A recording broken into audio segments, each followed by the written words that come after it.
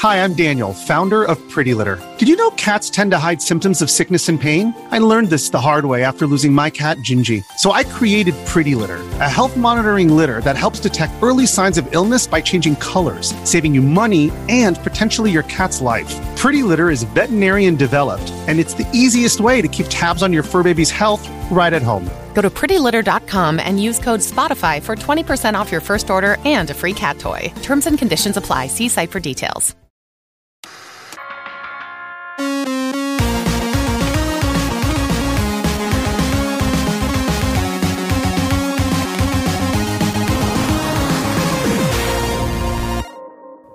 Hey everybody, welcome to this week's podcast. As usual, I'll be starting out this week by drawing the winner for last week's giveaway, which is a Carby from Insurrection Industries. That's the GameCube plug-and-play HDMI solution. This works great with all models with the digital port. Obviously, you can't use that without a digital port GameCube. And it also works well with HDMI to component or VGA converters. I think a lot of people may have forgotten that you could use these HDMI solutions with analog output as well. So overall, it's a great choice, very cost effective, even if you're getting an analog solution as well. So thanks very much to Insurrection Industries for donating this. And also, lockdown looks like it's happening for at least a few more weeks. So I've got some pretty cool things queued up. Next week's going to be one that's kind of special to me, if you will. So everybody pay attention on Sunday. Make sure to take a look at YouTube when these things go live, and make sure to get your entry in, I guess. But enough rambling. Let's jump in and draw the winner.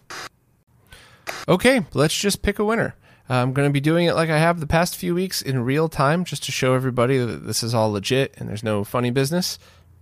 And I will be speeding this up so people who are listening audio only don't have to wonder what's going on. Okay, Paul Ramos, congratulations. Hope you enjoy the Carby. And, really glad that people were able to participate this, and I hope it goes to good use. First up, the Fenrir optical drive emulator for 20-pin Saturns has just had a firmware update that adds a few cool things. It adds support for Action Replay and pseudo Saturn Kai carts just by loading to the menu and then pressing C to boot to the cart, which I think is pretty cool. It also allows you to have a scrolling user interface with a newer font, so it's easier to see games with longer titles. And part of that user interface is it's within the overscan area. And that was really the only complaint that I had to the developer about the UI itself. And I don't think I mentioned it in the review because I knew it was going to get fixed right away. But depending on the monitor, you would get the first game in the game list cut off.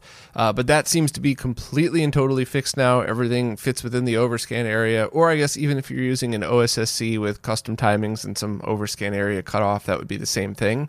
So overall, it just seems like a pretty neat update, and firmware updates for this thing are super easy. You just drop a file on the SD card and boot it and wait, and that's it. And it doesn't take very long at all. There's no like plug-in with USB or any of that stuff. You don't need a JTAG flasher. So highly recommend if you own a Fenrir, just update with this one and see if it works for you. The software emulation platform Emulicious just got support for MSX computers, and I thought this was pretty interesting because the creator Calindros seems to have added this in just 4 weeks. So I know some of the architecture is similar to SMS, but that's still really impressive in my book. Also, for anybody that's unaware, Emulicious is a perfectly capable emulation platform for just playing games. However, its focus has always been developers, and it has a bunch of debugging tools and other things centered around it that really make it a great platform for people that want to do their own hacks, make their own games from scratch, and all that other awesomeness. So if you're a fan of any of that stuff, please check out the links and download the newest version of Emulicious. Crix has just released the Game Boy Advance EverDrive X5 Mini, and the only difference between this and the original is its size. This one is now the size of an original Game Boy Advance cartridge and will not stick out at all. I think I have the other one right here, whereas the other one is a little bit taller and can stick out the top. So it is only an aesthetic difference. The functionality is exactly the same. It's just the same thing in a smaller package. So I ordered one just for the heck of it. I'll do a comparison in. Cousin Scott needed a new ROM cart for his GBA anyway, so it worked out perfectly for everybody. And I'm sure it's going to be a very quick video because it's just going to be a comparison of how it looks in each one. But if you don't yet own a Game Boy Advance EverDrive, you might want to look into this. And also, I imagine as stock starts to go low, stores that had the original might put it on sale. So, hey, maybe this is a chance for you to grab the original X5 at a slightly discounted price whenever that happens. But either way, it's cool to see Crix continuing to do stuff like this. And I don't know why. I know this is stupid. I know it shouldn't make the slightest bit of difference, but I always like it when a ROM cart looks exactly like the original cartridge. It shouldn't matter. I know. I like it. So it was cool to see this. Professor Abrasive has just posted that the Satiator, the Saturn optical drive emulator that's just plug and play, has now entered case production.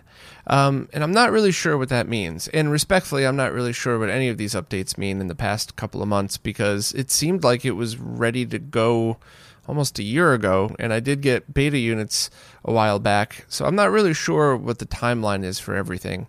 It is a little frustrating because people have been backing this project for a while, and it's got to be frustrating for Professor Abrasive as well, because if he had gotten this thing out a year ago, he would probably have sold thousands of them, and now there's plenty of really good choices out there. So I still hope to see this project become available soon.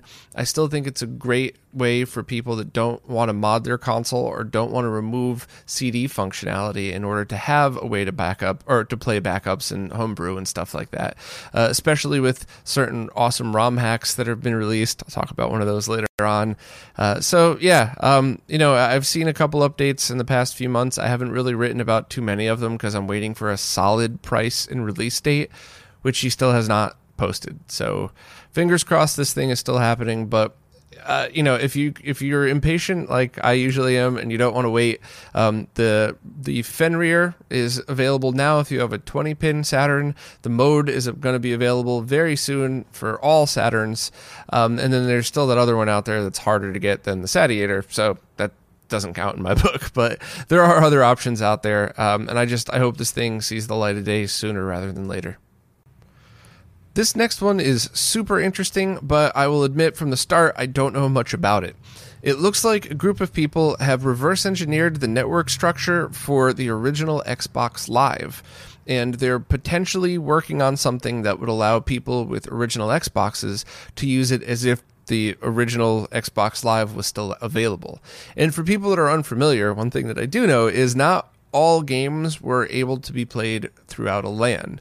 When I had a roommate back right around the time the Xbox was out, we each had one, and we had our whole house networked, and we were able to play like Halo against each other through the LAN part. And we were also able to use certain software to have that LAN experience over the internet by basically, I forgot the name of the program, but it was basically IP tunneling and stuff like that, just to make it seem as if you're all under the same local area network. But not every game supports that. So to have true multiplayer, you would need to have something like the Xbox Live environment. I have been swamped the past few weeks, so I actually have 3 or 4 of Modern Vintage Gamers videos that I really want to catch up on.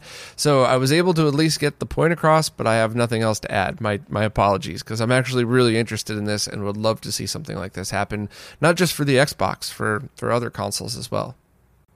A patch for Mega Man X was just released that takes advantage of the SA1 chip, and if you've been following for a while, you'll remember that Vitor Vilela had come up with a way to patch games in order to use Super Nintendo games in order to use the SA1 chip that was added to certain cartridges to offset some of the processing to that in order to get a performance boost. And this was tested both on real hardware with a ROM file swap and on things like the SD to SNES and MiSTer. And this one allows Mega Man X to take advantage of the speed boost, and some interesting other additions like generated passwords are saved into SRAM. That's pretty handy. And then a few things where I guess they're calling it quality of life improvements, but I'm not sure how people would feel about this either way. The leg dash is defaulted to the L button, sub-tanks stop depleting at full health, and the double tap to dash is disabled. So some people might be really excited about those, some people might not prefer them, so maybe there's different versions of the patch that could do either way. But all I know is seeing any Super Nintendo game get a performance boost because of a ROM hack is I mean, that's some of my favorite things in being involved in RetroRGB is seeing stuff like this, because now we're actually taking games and making a better than original experience. There's, of course, people will argue, well, is it an accurate experience because you don't have the slowdown? Don't know, and respectfully don't really care in this scenario. I want to play Mega Man X with some extra horsepower to it. So if you're interested, please check out Alex's post. And I haven't had a chance to try it yet, but I always liked Mega Man X, so I would really love to maybe sit down on the Mister and give this one a try. The MD Fourier team has now released an updated version of the software that runs on Mac OS. There's actually an overall update that brings the software to version 1.01, and with this release also comes the Mac version, and it works exactly like the Windows version. So you play the MD Fourier software via the 240 test suite on your console, you record that, and then you take that recording and compare it to another one using MD Fourier. Now, in case you can't tell, I've always been a giant fan of this project. I'm so proud to be a supporter on Patreon, and I'm also really lucky that this team exists now. And I was in their Discord the other day, and I asked a question that was one of those questions that a few years ago I would ask, and if one of my friends didn't happen to know the answer, I would have then spent probably a chunk of money and a few days of my life trying to figure out the answer. And now I logged onto their Discord and their team of people answered it in like a minute and a half. So I was blown away and appreciative and happy all at the same time that this project exists and the people that are involved in it are continuing to keep up the work. So, everybody involved in this project, from the developers to the people porting the software to just the testers who are sharing their information. Thank you all. I'm going to help as much as I possibly can with the time that I have, but I mean, this is a very cool software, and this has also been an amazing tool in order to tweak different sound in different projects to make sure that it's accurate to the original. And it's also been a tool to track down good recording equipment, to track down different noise when you're building products and stuff like that. There's a million reasons I love this thing. So I'm going to stop gushing. You get it. I love it. Download the newest version if you're a user. And if you rely on it like I do, please consider supporting the 240p test suite on Patreon.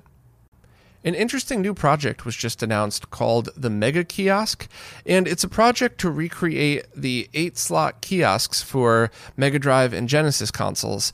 And I don't know if anybody remembers seeing them in game stores. I certainly do, and I even think I know one game store that bought one and still uses it. But it's a kiosk that allowed you to load up a certain amount of cartridges in it. I can't remember if the original was 6 or 8. And then it had dip switches that you could set to how long each game plays, so this would prevent kids from going into the stores and just playing a game all day for free, and it would cycle through different ones, and I always thought these were really cool. And in fact, before ROM carts came out, I considered hunting one of these down just for fun, just for the silliness of it. And I think a lot of other people really appreciate the weirdness of something like this, or people with game stores might want to have a recreation for this exact same reason. So the people who are doing it, I believe it's one developer, Will. The PCB is done, and I believe they're getting prototype samples in, and then there's going to be a case with it as well. And while it's inspired by the original, the board is completely laid out from scratch. It wasn't a recreation of it. So I don't know how people feel about that either way. I'm sure there's some people out there that would want a real recreation of the original for an authenticity point of view.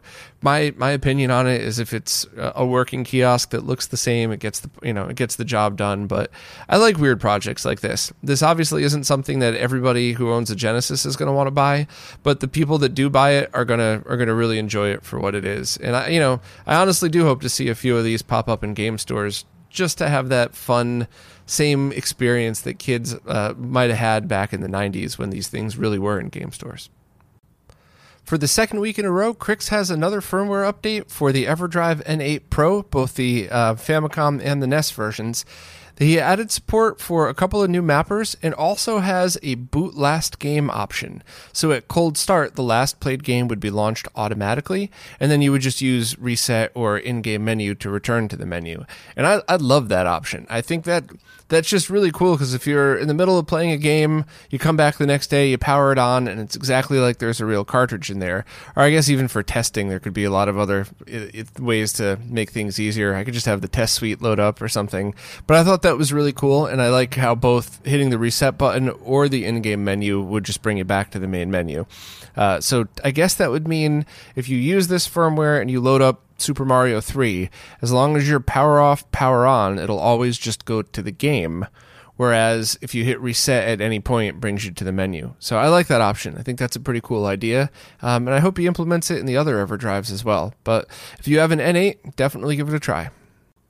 A ROM hacker has just posted a very cool patch for Castlevania Symphony of the Night for the Sega Saturn.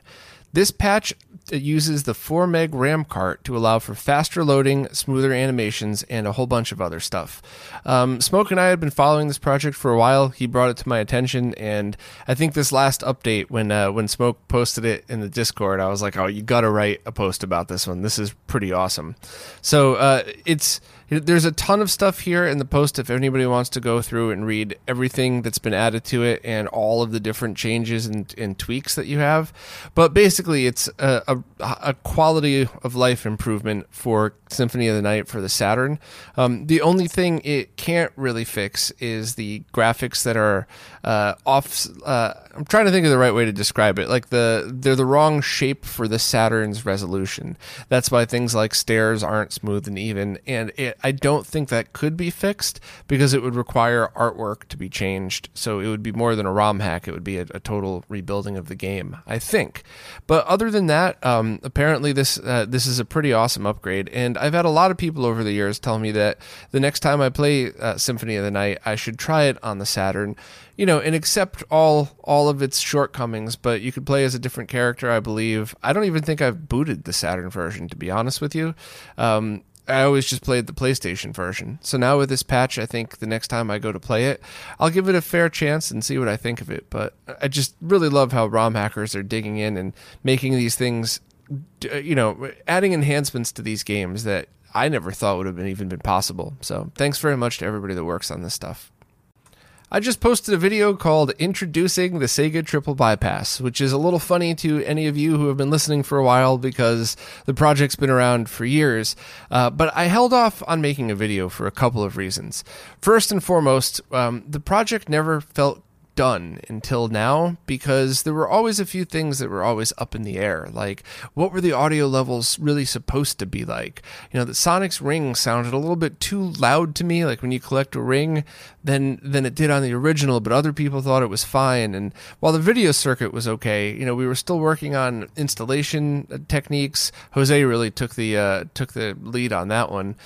And now, finally, after a long period of time and after the MD Fourier project, we were able to really nail down exactly what you need to do and get a version of the board, the version 2, that makes it exactly equal to or better than the best version of the Genesis, depending on your model and stuff. So even if you have a Model 1, I would even recommend, Model 1s with good audio. I'd still recommend doing this because you get to remove aging components, or you get to bypass aging components. You get to route the audio to the rear if that's what you choose to do. So it really is a complete finished project at the moment. Now, of course, the research and all this stuff will never end. There's already different versions being made. There's already audiophile versions.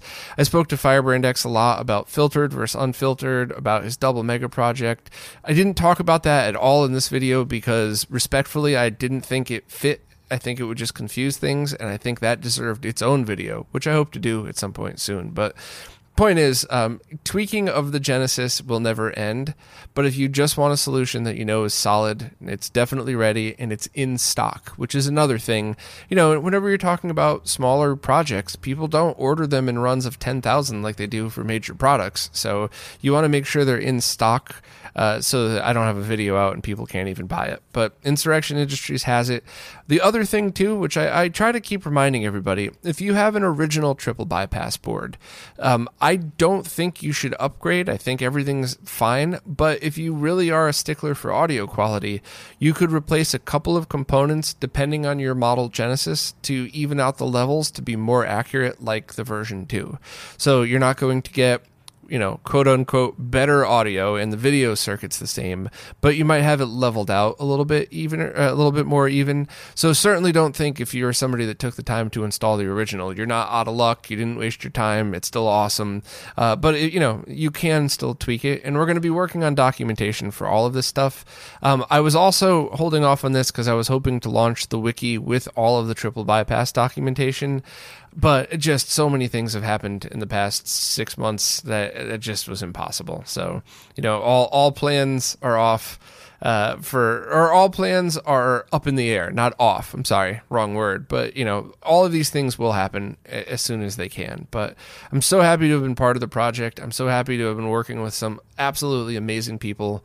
And I really think this is something that, if you're into original hardware, this is something that you should really consider. There's so many other great ways to play games nowadays, and I mentioned even the Mega SG and the Mister in this video. And for some people, that might just be a better solution overall. But if you're one of those people like me that does appreciate and want to use original hardware, definitely check out the triple bypass. And please share the video, because I worked my butt off on this one, and I'd like to have a lot of people see it. Vanessa just posted a pretty awesome in-depth write-up about the Command & Conquer remaster, and I believe it's going to be an ongoing post, and she's going to update it as new news is added to the project. But I kind of don't even want to talk about it because I don't want to not do it justice. There's a ton of great info that was compiled in here, and really to keep people up to date as to how the project's happening and everything that's going on with it. So if you're a fan of the game and you're looking forward to the remastered edition, definitely read through the whole post. There's just a ton of great stuff in here, and I don't even want to try to summarize it because I'm not going to do it justice. But thanks very much to Vanessa for posting this, and anybody interested, please check it out. Retro Man Cave just posted a video on the origin of CD games and what were the first video games on CD. I haven't had a time to watch it yet, but I know that a lot of different people contacted me and suggested we write it up, and a lot of people really had great feedback about the video. So I don't ever want to lie and pretend to talk about something I don't know anything about. I'd rather just admit it and be honest, and I haven't had time to watch it yet. I got to just sit down and queue up like 2 hours of videos that I'd really like to catch up on, but everybody I've talked to about this said they really enjoyed it. So, especially coming from the people that recommended it, and Vanessa definitely gave it a thumbs up. So if you're into this stuff and the history of media, which I definitely am, please give it a try. Todd from Todd's Nerd Cave just posted an article titled Original Xbox Storage Upgrade Shootout, and it was meant to squash a lot of different myths about storage upgrades for the original Xbox, and I loved the post. There were some things on there that I would have guessed, some things I already knew, but I've never seen it put together in one place like this, and I certainly don't want to, no spoilers, but some spoilers, I guess. He went through and tested an original Xbox hard drive, or about what you would find at that time, a 1 terabyte desktop SATA drive, a laptop SATA drive, an SSD, and then flash media, and all of which performed quite differently. And the winner, I kind of expected would be the SSD. I just didn't expect that the SD card would have performed as bad as it did. I knew it wasn't going to be great, because anybody that sat there waiting for stuff to copy back and forth from your camera or anything like that knows how slow SD cards could still be. But the SSD really stood ahead, and I think that would be my choice for when I remod an Xbox again. The other thing that he wrote about was the 80-pin IDE cable, and that was something that I had always remembered from, always just being a nerd working in IT, but I think the only difference, and I could be wrong, but I think the only difference in speed between a 40-pin and an 80-pin IDE cable is when both the DVD drive and the hard drive are being accessed at the same time.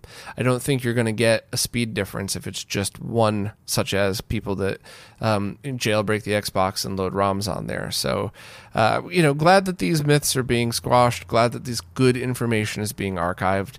And if you're into the original Xbox at all, definitely check this one out. For me personally, I will be getting back into that at some point soon. My talk with Modern Vintage Gamer really sparked that, as did the Chimeric adapter. And I will be doing an SSD and a soft mod to it with an actual BIOS flash, not just the soft mod. So definitely check out the article, though. Great stuff, and I'm really happy to see info like this archived. Well, that's it for this week. As always, thank you to everybody that watches, listens, that participates nicely in the comments. I really do enjoy reading all the interesting discussions each week and all that. And of course, and especially, thank you so much to everybody that supports on Patreon and Floatplane, because it's your support that's keeping all of this stuff and all of the research and development that I'm involved with going. So thank you all very much, and I'll see you next week.